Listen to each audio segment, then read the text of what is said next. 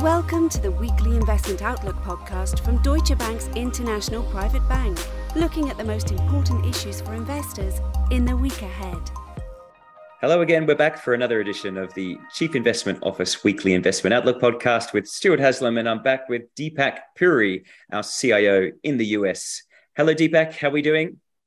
Doing great, Stuart. Good morning. Good to be with you. Yeah, great to be with you. We're recording this one just for context on a Friday for all of our listeners.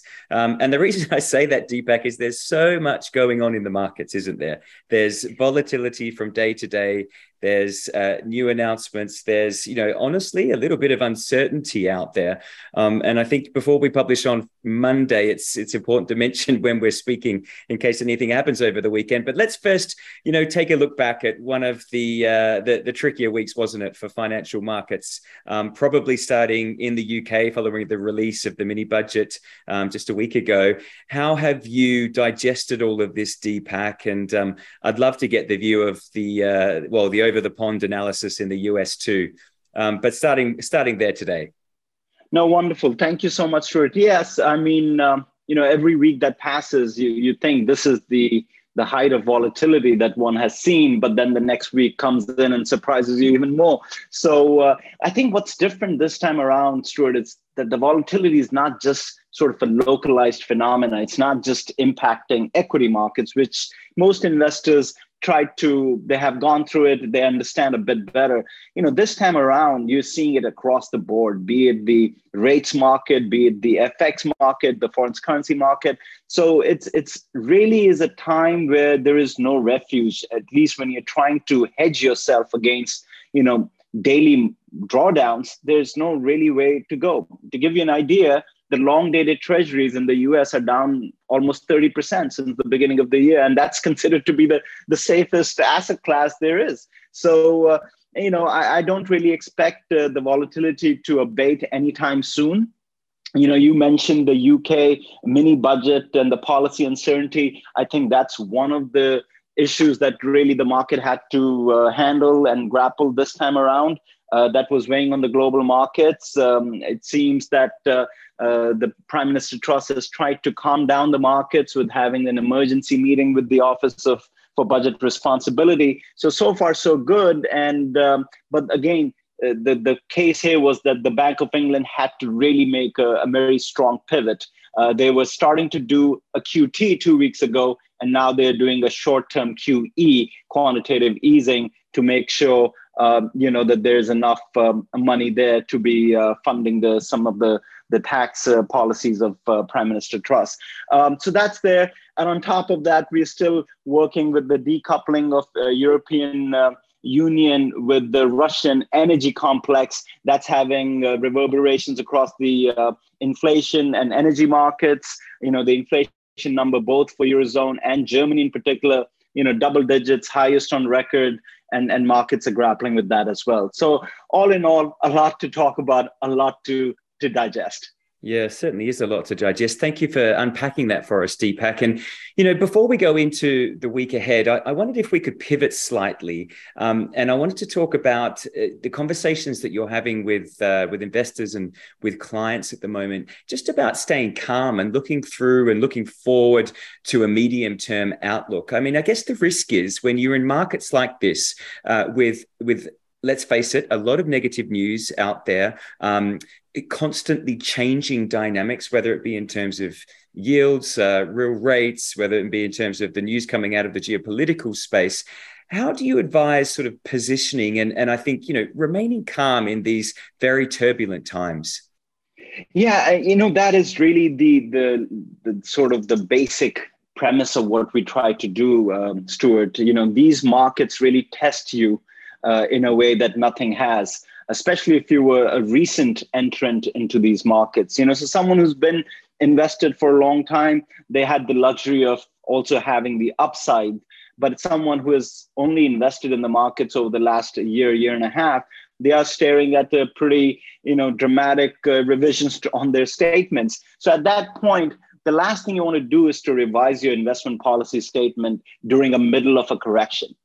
Because that tends to be very much dictated by emotions. And what we want to do is try to remove the emotional aspect from your investment decision making. So that would be the first thing we try to tell our investors.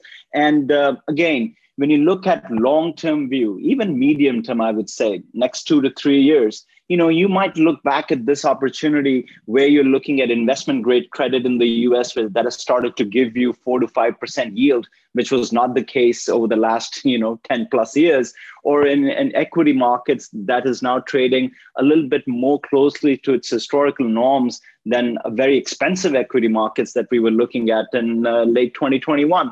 So there are some positives to be taken and money to be made, but only if you have the sustaining power to be in the markets for a medium term rather than trying to trade in day in and day out, because the volatility, as we discussed earlier, is just too much for at least a lot of private bank clients to withstand. So that would be really my two cents on that. Thanks so much, Deepak. Yeah, that's really terrific to lay it out in that way. Speaking of equities, let's look there, because would you believe it? We're at the end of Q3. It's the 30th of September, this Friday when we're speaking, and that means we are coming up to the third quarter earnings season. We're off the back of really strong second quarter earnings in many sectors across the board.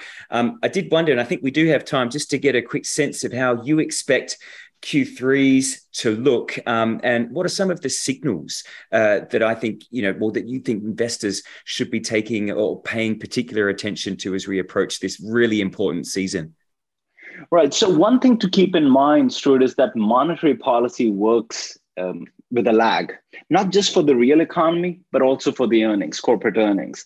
So the fact that the Fed had a 75 basis rate hike, which was the third consecutive rate hike on September 21st, the impact on earnings is probably going to be felt in the fourth quarter earnings number and the first half of 2023. So the numbers that you're going to see for the third quarter are really obviously a good trend, but not a true reflection of what the real economy is going to be, a couple of quarters out. Having said that, I think a couple of things to note. The third quarter 2020 EPS growth, the earnings per share growth for S&P, has been starting to come down. So right now it's sitting at around 3% year over year. If that's the case, then it's going to be the slowest earnings for the quarter since the third quarter of 2020. Now, keep in mind, the same number was close to 10% as of June of this year. So since June of this year till now, the earnings revisions have started to come down. We're still not in the negative territory, but we are starting to flirt with it. So something to keep in mind. And then from a sort of sector perspective, from a US technology, financials, and consumer, these are the three areas that investors tend to focus, because these are not only the most heavily weighted in the index, but they also tell you where the consumers are in terms of their spending power, where they're spending, and what one could forecast for the next 12 months. So all in all, I think it's going to be not as big a market moving earnings season, but it'll give us a good insight as to what to expect for the fourth quarter and 2023. One positive note, I think, and something anecdotal, it's not all bad, even from an earnings perspective, but also if you were to zoom out, I'll just give you a couple of things for the listeners to take away. One, the sentiment indicators and the overall pessimism in the market is to an extreme that at least I haven't seen in quite some time. Yes, during the dark days of pandemic or the global financial crisis, but that was very, localized and for a few days. This has been going on for a while now. So that tends to be a good contrarian indicator. And secondly, midterm elections here in the States. If you go back to 1942, post the midterm election for the next 12 months out, S&P is up around 15%. So if you were to take some positives, from this market, those would be the two. Back to you, Stuart. Well, look, I always love finishing a podcast on some positive notes. So Deepak, you've done it. You've done it in the best possible way. This has been great as always to speak to you. Deepak Puri, our Chief Investment Officer in the US, back in the chair. It's so good to hear his voice again. And with Stuart Haslam, as always, Chief Communications Officer of the International Private Bank. Have an excellent week, and we look forward to speaking to you again next week. Bye for now. In Europe, Middle East and Africa, as well as in Asia Pacific, this material is considered marketing material, but this is not the case in the US. No assurance can be given that any forecast or target can be achieved. Forecasts are based on assumptions, estimates, opinions, and hypothetical models which may prove to be incorrect. Past performance is not indicative of future returns. Performance refers to a nominal value based on price gains, losses, and does not take into account inflation. Inflation will have a negative impact on the purchasing power of this nominal monetary value. Depending on the current level of inflation, this may lead to a real loss in value, even if the nominal performance of the investment is positive. Investments come with risk. The value of an investment can fall as well as rise, and you might not get back the amount originally invested at any point in time. Your capital may be at risk. The services described in this podcast are provided by Deutsche Bank AG or by its subsidiaries and/or affiliates in accordance with appropriate local legislation and regulation.